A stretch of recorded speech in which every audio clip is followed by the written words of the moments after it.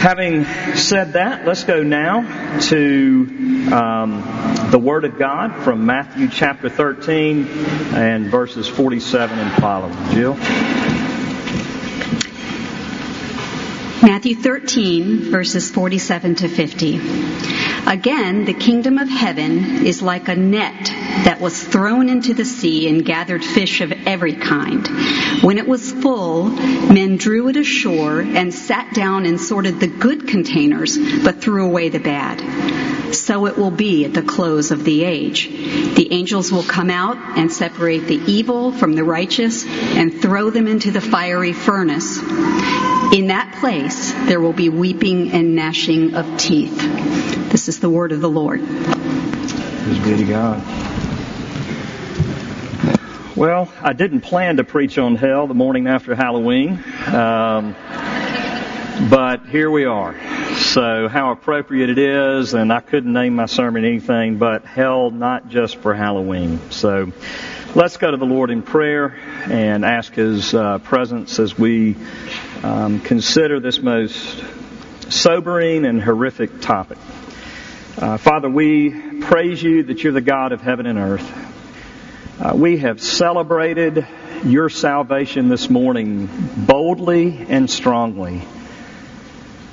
See from His head, His hands, His feet, sorrow and love flow mingling down.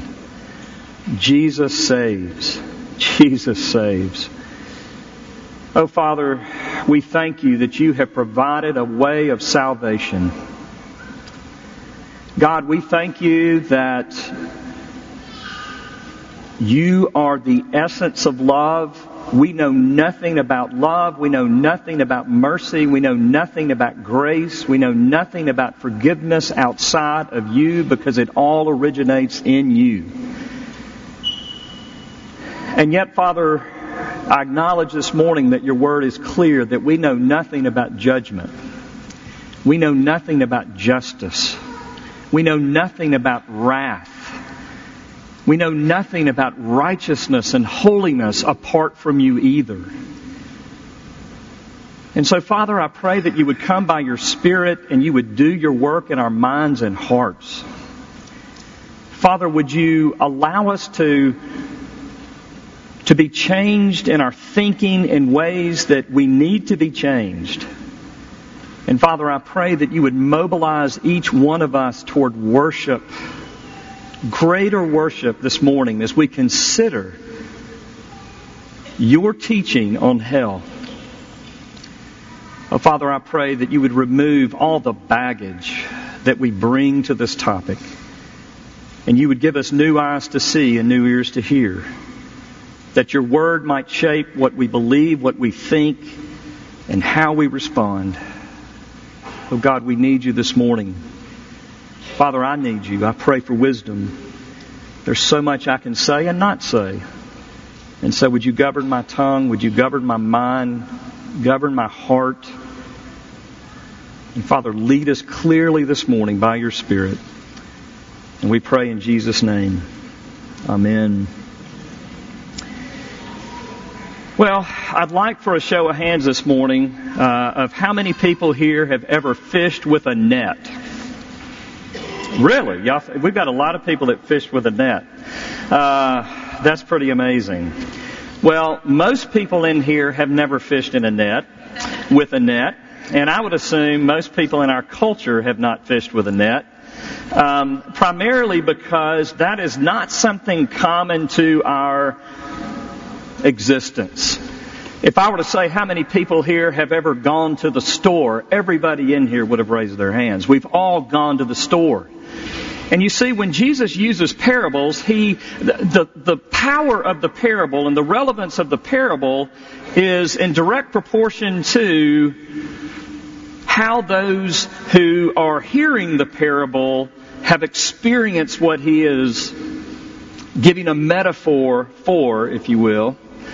And so when we come to this metaphor of hell, and Jesus uses the net that was thrown into the sea that gathers a bunch of fish and brings it up, and here are the good ones, these are the ones we eat, those are the ones we don't eat. Most of us in this room are kind of like, I don't get that.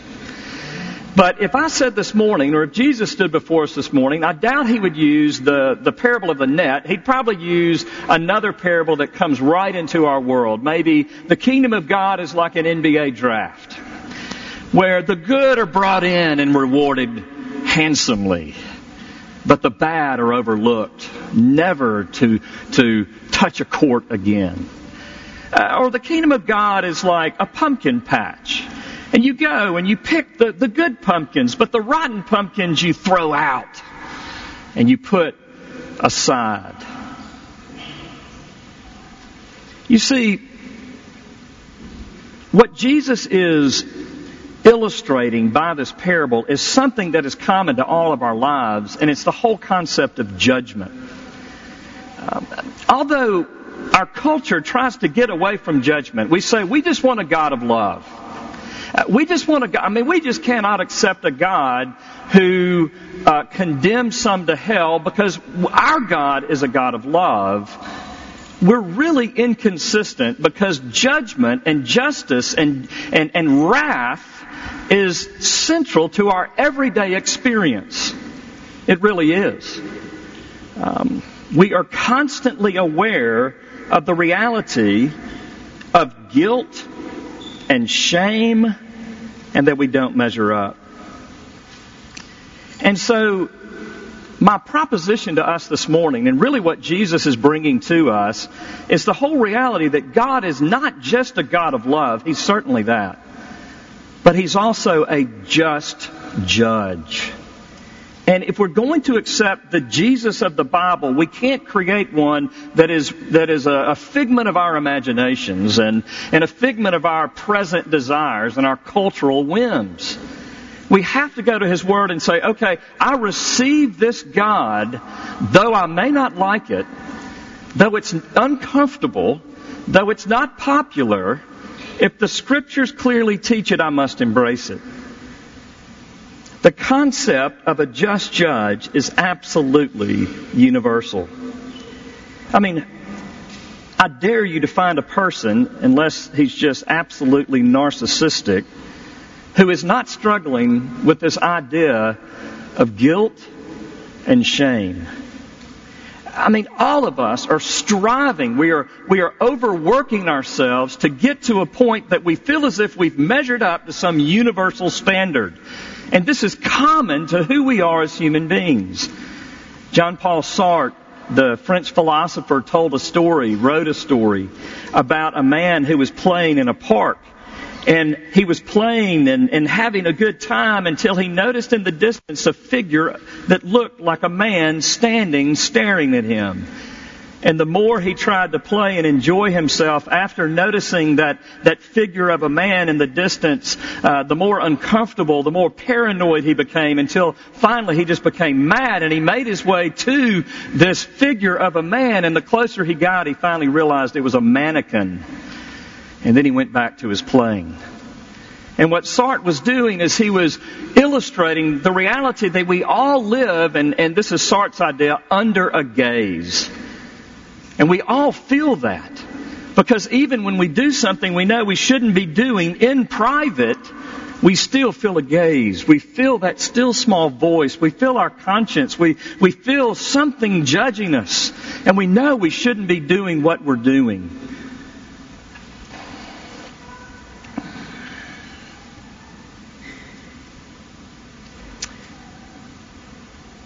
We all know we're being judged. But we also know that we're all judging. I mean, how many judgments have you made in this room in the last 45 minutes? How many judgments have you made of me? How many judgments have you made with that friend or that person or that acquaintance across the room that didn't seem to talk to you, or that person that did make it a point to talk to you? I mean, we're constantly judging. We can't get away from it. Why is that? If you go back to Genesis 1 and 2, this did not exist. God and man lived in harmony with one another and with God, and the concept of guilt and shame were absent. Why? Because the relationship was one of acceptance and love. And yet the very first thing that happened when sin entered the picture, when Adam and Eve rebelled against God, is there was a cosmic fracture between God and man and between man and man. And it's unavoidable. We read in Genesis 3:7, then the eyes of both of them were opened. Very first verse after they sinned. And they knew they were naked. So they sewed fig leaves together and made themselves loincloths. Immediately they hide. The very first thing, guilt, shame, I've got to cover, and we've been covering ever since. And then the relationship with God became very uncomfortable. And they heard the sound of the Lord God walking in the garden in the cool of the day. And the man and his wife hid themselves from the presence of the Lord God among the trees of the garden. So what is going on here? Isn't God a God of love? Has He changed? He has not changed. But what happened is Adam and Eve came into experience with the reality that God is not just a God of love, but He is a just God. He is a righteous God. He is a holy God. And He cannot tolerate sin. There is something that God cannot do, and that is just kind of discount our sin. He is just, and His justice must be satisfied. And so we have this cosmic fracture between us and God and between us and each other. And we're constantly wrestling with guilt and shame and trying to measure up. And we run to our hobbies and we run to pleasure and we try to do anything and everything we can possibly do, burying ourselves in work, burying ourselves in sex, trying to change our identity so to say, hey, this is who I really am now. We will do anything to try to get to a place where justice and judgment and wrath and sin and guilt and shame are under our control and under our dominion. And yet we do not succeed. Why? Because only God can heal the fracture between Him and us. And He's done that in the person of Jesus at the cross. And there is no substitute for that. You see, it is the cross that reconciles God and man together, because in Christ we are declared righteous. Isn't that beautiful? In Christ, because He lived under the law in our place. When God looks at us, because we've received Jesus through faith, and we have been declared by the judge righteous on the basis not of our obedience, but on the basis of Jesus' perfect obedience to the law, we are declared righteous. And we are also declared forgiven because Jesus became our sin, and God the Father rained down His wrath upon the Son. Jesus, the night before He faced the cross, what did He pray? Father, take this cup from me, yet not as I will, but as You will. What is the cup? Any Jew, anybody familiar with the Old Testament would have known that the cup was the cup of God's wrath that was poured out. And what Jesus was saying was, I'm going to the cross. I know what's coming. Is there any way? Is there any other way? Can't you just be loving? But He knew the answer. My Father is not just love, but my Father is just. And so on the cross, He faced the reality of the wrath of His Father. The mercy and the kindness and the goodness of God was removed from the Son, and the Son experienced nothing but eternal wrath for our sin. And He exhausted God's wrath for His people, so that now through faith we might receive reconciliation. But not all receive reconciliation. And so those who do not receive reconciliation are cast into a place of utter torment and justice. Well, as we come to this, I want to give 3 qualifications before we get too deep into it. And the first is this. To believe in hell does not mean that you have to like it. All right, can you relax your shoulders a little bit? All right. To believe in hell, to accept what I'm about to teach from God's Word does not mean that you have to glory in it nor like it. Number two, to believe in hell does not mean that God is not a God of love. And thirdly, to believe in hell does not mean God is unfair. In fact, to believe in grace means God is unfair, and we want Him to be. So let's look at it. Let's look at the nature of hell. Let's look at a broad brush description of hell. And the first thing that we have to understand is that hell is tragic. Hell is tragic. We have to get a biblical picture in our minds of what hell is. And the first thing that we need to see is that God does not rejoice in hell. 2 Peter 3:9. The Lord is not slow to fulfill His promises, as some count slowness, but He's patient towards you, not wishing that any should perish, but that all should reach repentance. So He does not glory in hell. He does not stand in heaven and say, "Oh, I can't wait." And because He does not glory in hell, but He wants all to come to repentance and faith, He does not expect us to glory in hell. The disciples, James and John, learned this. There was a town of the Samaritans, a village of the Samaritans that rejected Jesus. And we read this. But they, James and John, they, meaning the people in the Samaritan village, did not receive Him because He was traveling toward Jerusalem.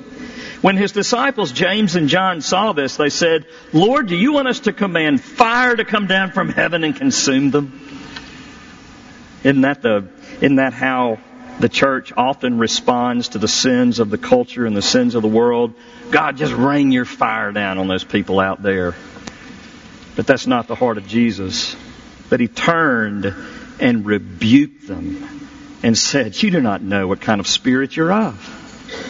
He said, "That's not my spirit. Don't you glory, don't you glamour in the judgment of others and the sins of others." See, the reality of hell is not to make us hateful. To receive the teaching of hell is not to make us mean-spirited, where I preach hellfire and damnation and I get some kind of pleasure out of it. Matthew 7:1-5 tells us, "Judge not, that you be not judged. For with the judgment you pronounce, you will be judged, and with the measure you use, it will be measured to you. Why do you see the speck that's in your brother's eye, but do not notice the log that is in your own eye? Or how can you say to your brother, 'Let me take the speck out of your eye,' when there is a log in your own eye? You hypocrite, first take the log out of your own eye, and then you will see clearly to take the speck out of your brother's eye." Jesus didn't even come to judge. He said, "I did not come to judge the world, but to save the world." That should influence how we should posture ourselves in this world, friends. Jesus didn't come to judge the world, so why in the world do we think we can? Jesus says, "I did not come to judge the world, but to save the world. The one who rejects me and does not receive my words has a judge. And the word that I have spoken will judge him on the last day." So we can't gloat in it. But we do need to understand it. I want to give a few things. I just want to kind of give you an overview of what hell is. And I have to say that probably the theologian that has influenced me, or the person that's influenced me most on this topic of hell, was Jonathan Edwards. I came across a little book years ago, probably 20 years ago, called Heaven and Hell, and it's a compilation of Edwards' sermons. And I've taught a lot on the topic of hell in seminars and in other places, and I just have not found anybody that has presented the biblical teaching better than Jonathan Edwards. And so these things really come from his thought and his study of the Scriptures. And the first thing that Edwards tells us is that God is the hell of hell. You follow me there? I mean, just as God is the heaven of heaven, it's not what we're going to have in heaven that's really the essence of heaven, but God is the essence of heaven. And everything else is secondary to just being with God. Well, in the same light, God is the hell of hell. Listen, to Matthew 10:28. Do not fear those who kill the body, but are unable to kill the soul. But rather fear him who is able to destroy both soul and body in hell. Who is that one? Fear him. Fear him. Fear God. Because he's the one who's able to destroy both soul and body in hell. Luke 12, I say to you, my friends, do not be afraid of those who kill the body and after that have no more that they can do. But I will warn you whom to fear. Fear the one who after he's killed, has authority to cast into hell. Yes, I tell you, fear him. As God is the heaven of heaven, God is the hell of hell. What does that mean? I have no idea. I have no idea other than the reality that when we look at the metaphor of fire, which is probably the predominant metaphor for hell, we've got to say, man, okay, that's bad. I can't imagine. Eternal fire. But can you imagine God's wrath? He's the one pouring the cup. He's the one identifying all of our sins specifically. He's the one pouring out justice. And He's using all the elements of hell to satisfy His justice, which is an eternal demand. God is the hell of hell. Secondly, hell is deep agony of the soul and body. Fear the one who can destroy both soul and body in hell. Again, as we think about hell being torture of the body, that's bad enough. I've got a good friend who's actually here this morning who lives in chronic pain. I can't imagine, because I had an injury for about 6 weeks where I couldn't move. It was a herniated disc in my neck, and I knew in that moment I'm too weak. I'm too weak to live like that. I'm too weak to live in inescapable pain. Some of you in here live in chronic pain, and you're getting just a taste of what it's like to be in hell. Just a taste.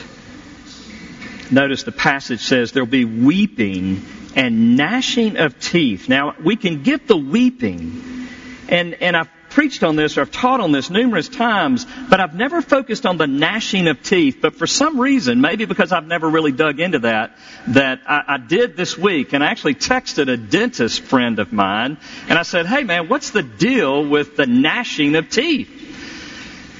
And this is what he texted back. He said, grinding and clenching teeth is directly related to stress, and studies show that reducing stress lowers the amount of grinding patients do at night.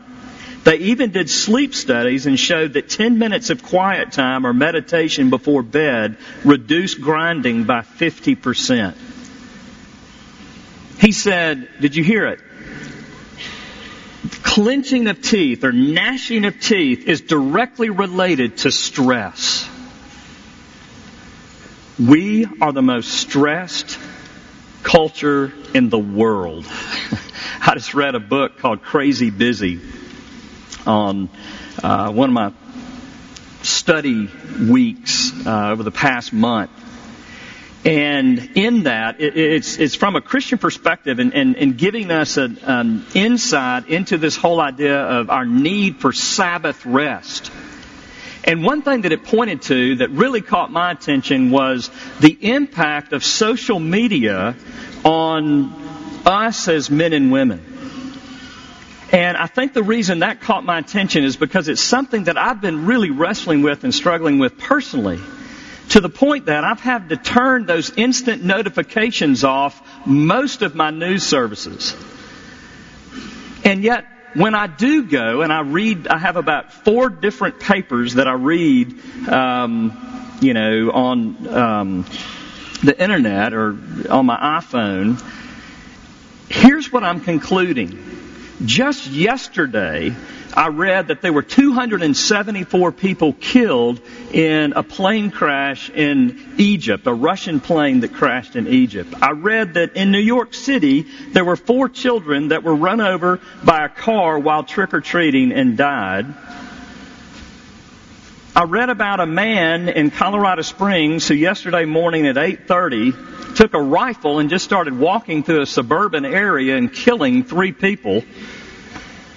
And on and on and on we can go. And I'm convinced that you and I were not built to carry the burdens of the world. If I'm either going to become callous to death and suffering, or I'm going to become so stressed and overwhelmed by the information intake that I'm getting all day, every day, that I just collapse. And yet that's the life every one of us in this room lives. Stress. What do we do with it? I don't know. Turn it off. Unplug. Who can do that? But I think in that we get a picture of hell. Because in hell, everything that we've ever done, all the evil of the world comes into perfect focus, and all we can see is that. And there's no relief. There's no unplugging. There's no turning off. It's just my sin and the sins of others and the evilness of my sin and all the things that I did and all the things that I didn't do and all the things that I left undone for eternity. And there's no sleep. And you wonder where the gnashing of teeth comes from. I believe that that's it. And to make matters worse, hell beholds heaven. Jesus told a parable in Luke 16:19 through 31 about a rich man and Lazarus. And Lazarus was a very poor man, and he would come and he would just wait for the crumbs to fall off the rich man's table. And that's how he got his sustenance. That's how he got his food. And you could tell the rich man did not even know his name. It's interesting that Jesus mentions his name, but not the rich man. Something to be learned there. Well, then they both die. And the poor man, Lazarus, goes to heaven. And the rich man goes to hell. Why? Because he got his in this life. That's what the text says.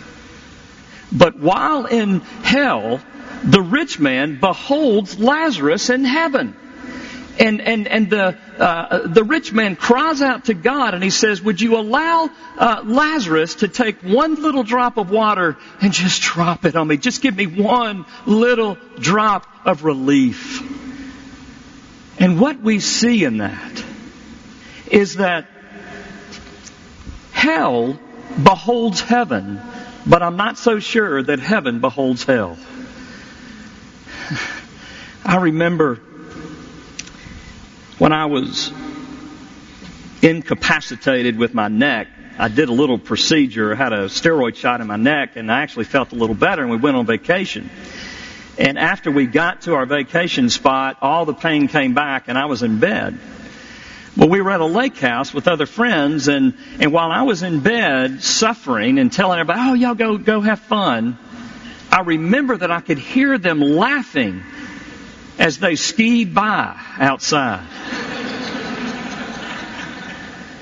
And everything in me was saying, oh, I want them to have fun. But everything in me says, I don't want them to have fun anymore. And I think that was just a little glimpse of hell, beholding heaven, seeing what you missed and seeing what you missed forever.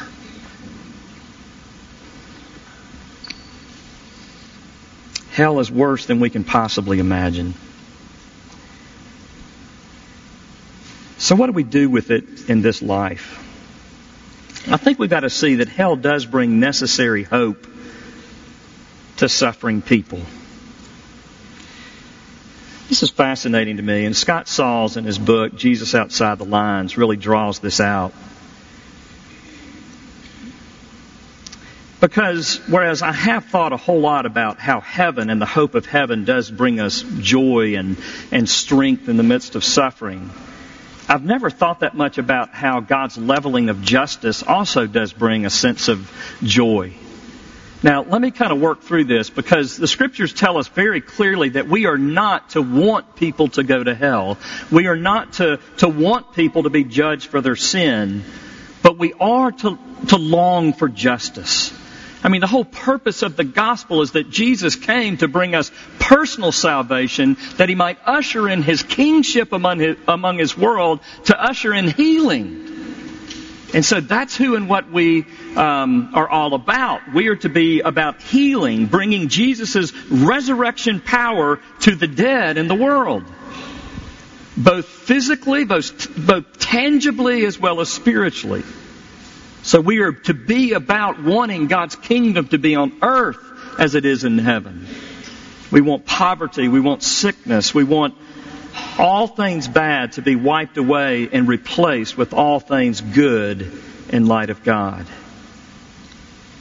So what does this whole idea of eternal judgment have to do in the midst of that?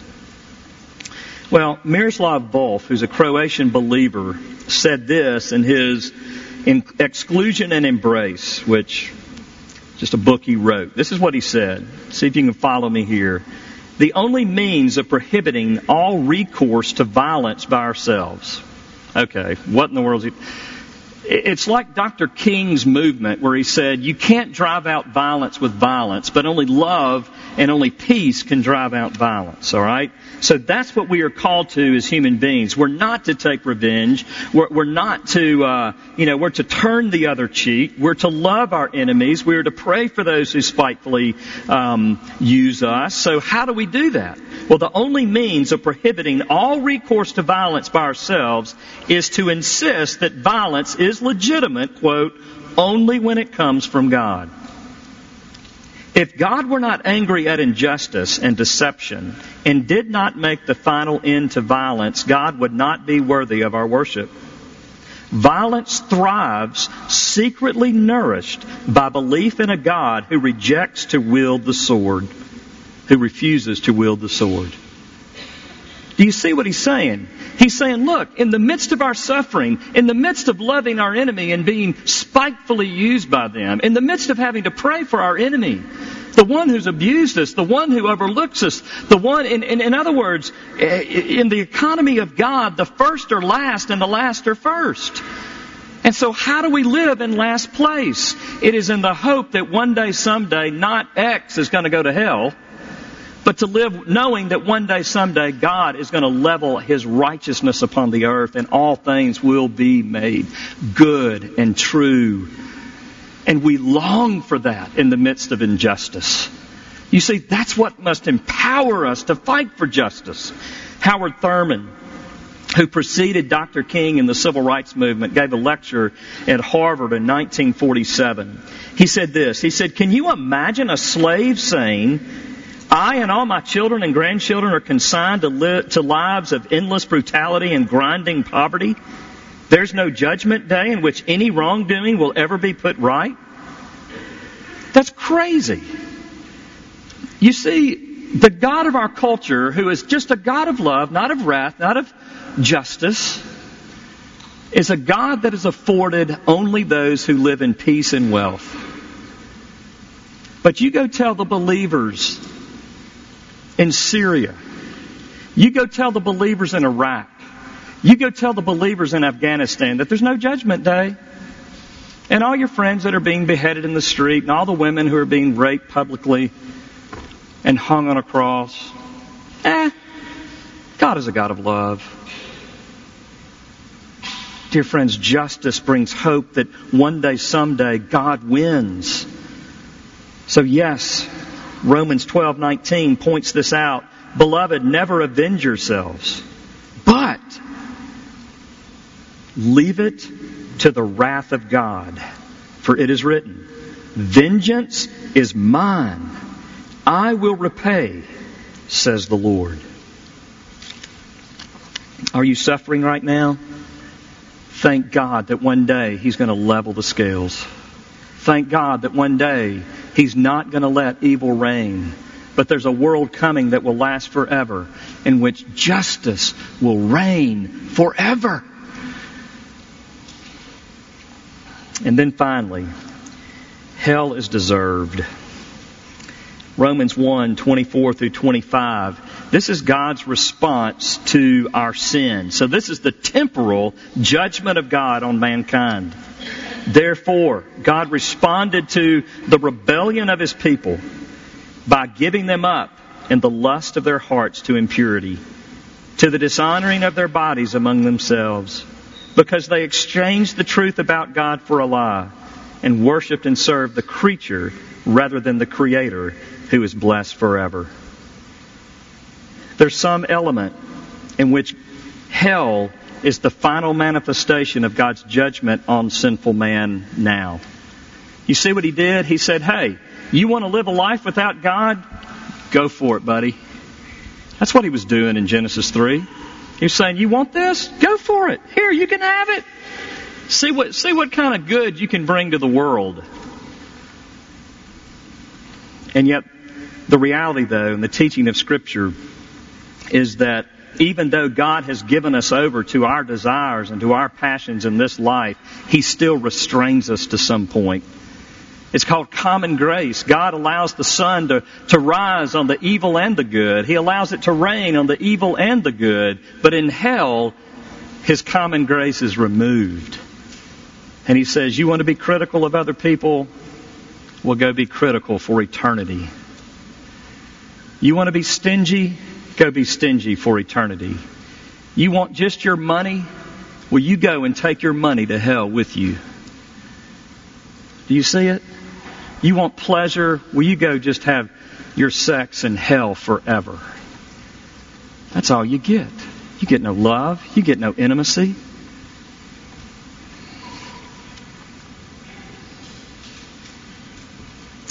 You see, hell is the place where man gets precisely what he's been begging for. So let's deal with the last question. Why would God damn some to hell? It's really an easy one. Because it's what we all deserve. Why does God damn some to hell? The better question is this. Why does God lavish His grace on some? We shouldn't bring disbelief to the idea that God would bring wrath upon sinful man, because all have sinned and fall short of the glory of God. There is no one righteous, no, not one. So there's nobody innocent. So the question is not, why would God damn some to hell? The question is, why would God bestow heaven on anybody? And the answer is, because He's love. Romans 5. God demonstrates His own love toward us in that while we were yet sinners, Christ died for us. While we deserved hell, while we were His enemies, Christ died for us. Much more then, having now been justified by His blood, we shall be saved from the wrath of God. Did you hear that? Through Him. For if while we were enemies, we were reconciled to God through the death of His Son, much more, having been reconciled, we shall be saved by His life. This morning, dear friends, and I don't do this every morning on Sunday morning, but this morning as we were singing about salvation, as we were thinking about or proclaiming the reality that Jesus saves, as we were singing about the cross of Jesus Christ, I had in my heart, because I'm preaching on it this morning, very central, the reality of not just what I'm saved to, the very glory and love of God, but I had in my heart what I'm saved from. Our grandson Bennett, Whitney and Jed's middle child, was riding his little scooter yesterday, and I guess about 4:30, and he fell over, and he had an exposed end to his little handlebar, and it hit him right there. And he ended up in the ER on Halloween night. And they don't do stitches anymore, they do glue. Man, they stitched me like crazy when I was a little kid. But glue, isn't that a great thing? And you know what the doctor said? If it had been just a little bit to the left or to the right, it would have taken out one of his eyes. And so this morning I woke up and I was praising God. And what was I praising God for? Thank you for saving little Bennett from losing an eye. Thank you that you directed that little... Do you see what he was saved from? And isn't that glorious? And so I have to ask you this morning, do you know that you're saved from everything that I've just described? Do you understand what is in place for those who have rebelled against God, who have made Him His enemy, who've sat in judgment on God and said, no, you can't be like that. I'm going to make you like this. Do you understand that for those that don't receive the message of the gospel, that hell is a reality and there is no escaping it and there is no changing it? There is nothing more clear in the Scriptures, and the reason that Jesus taught so much on it is not because He wanted to make us afraid and scare us into heaven, but because He loved us so much, He wanted us to have every chance to receive Jesus. And so this morning, dear friends, this is your chance to receive Jesus if you never have. And dear friends, if you have received Jesus, this is your opportunity to have a broader, deeper understanding and a grateful heart for all that God has saved you from. You see, let me just remind you that this teaching on hell comes in the context of the parable of the hidden treasure and the parable of the pearl of great value. A man found a hidden treasure, sold everything. He had to have it. A man looking at pearls found the pearl of great price, sold everything because he had to have it. Do you understand that the gospel tells us this? That the hidden treasure and the pearl is not something that we buy, but the hidden treasure and the pearl is the reality that Jesus bought us for Himself. You are the pearl of great price to Jesus. You are the hidden treasure to Jesus. And when you understand that, you're willing to sell anything to have that. The one who deserves the fire of hell, the one who deserves his soul to be empty forever, the Son of God came and lived and died so that all you must do is stand before Him and say, I have nothing to bring but my guilt and shame, but that's what you've told me to bring to you, and I accept you as my Savior. I accept you as my Lord. Thank you that you lived the life I could never live, that you died the death I could never die. Thank you that all I must do is believe on you, Jesus Christ, and I am saved from hell. And I am saved to heaven. And all I get, though I deserve condemnation, though I deserve an eternity of shame, an eternity of guilt, an eternity of wrath, all I get in heaven is an eternity of your love, an eternity of your acceptance, an eternity of your presence. Dear friends, how could you reject that? What God says, if you do, then you deserve hell. Because what could God give but Himself? What else could He do? He would be an ogre if He said, okay, well, yeah, sin is real, but I'm going to give you 10 commandments and go try to do them. And, those that do a pretty good job. No, He says, you'll die under the 10 commandments. And so I had to send my Son to live under them for you, but that's precisely what I did. Dear friends, would we turn to Jesus this morning and would we embrace Him as our Savior? A Savior who has saved us from hell itself and a Savior who has saved us to heaven. Amen. Amen. Thank you. I'll clap to that truth. Amen. Our great and glorious God, we lift our hands in worship to You because You are the God that has saved us from hell. We don't have to fear hell. Oh God, it grieves my soul to think that some in my own family, to think that some of my own friends would choose hell in place of You. They would choose their own rule, their own authority of their lives, their own control, as opposed to bowing the knee to You. Oh God, I pray for the lost this morning. I pray for those who are stubbornly refusing to give in to Your love and accept Your grace and Your mercy for them. Oh God, would You bring revival in downtown Memphis? Bring revival in this country. Bring revival in this world, oh God. We don't want anyone to perish and experience hell. So God, I pray that You would embolden us to speak of the glories of the cross, to speak of the hope of salvation. Oh, Father, I pray that you would do great and mighty things so that our loved ones and our neighbors don't have to experience all that I've just preached. But, oh God, you deserve praise. You deserve worship. You deserve glory over mankind. And we trust you. We give our hearts to you. We give our neighbors to you. We give this world to you because it's yours. Father, accomplish your work in us this morning, even as we go to these tables. We pray in Jesus' name. Amen.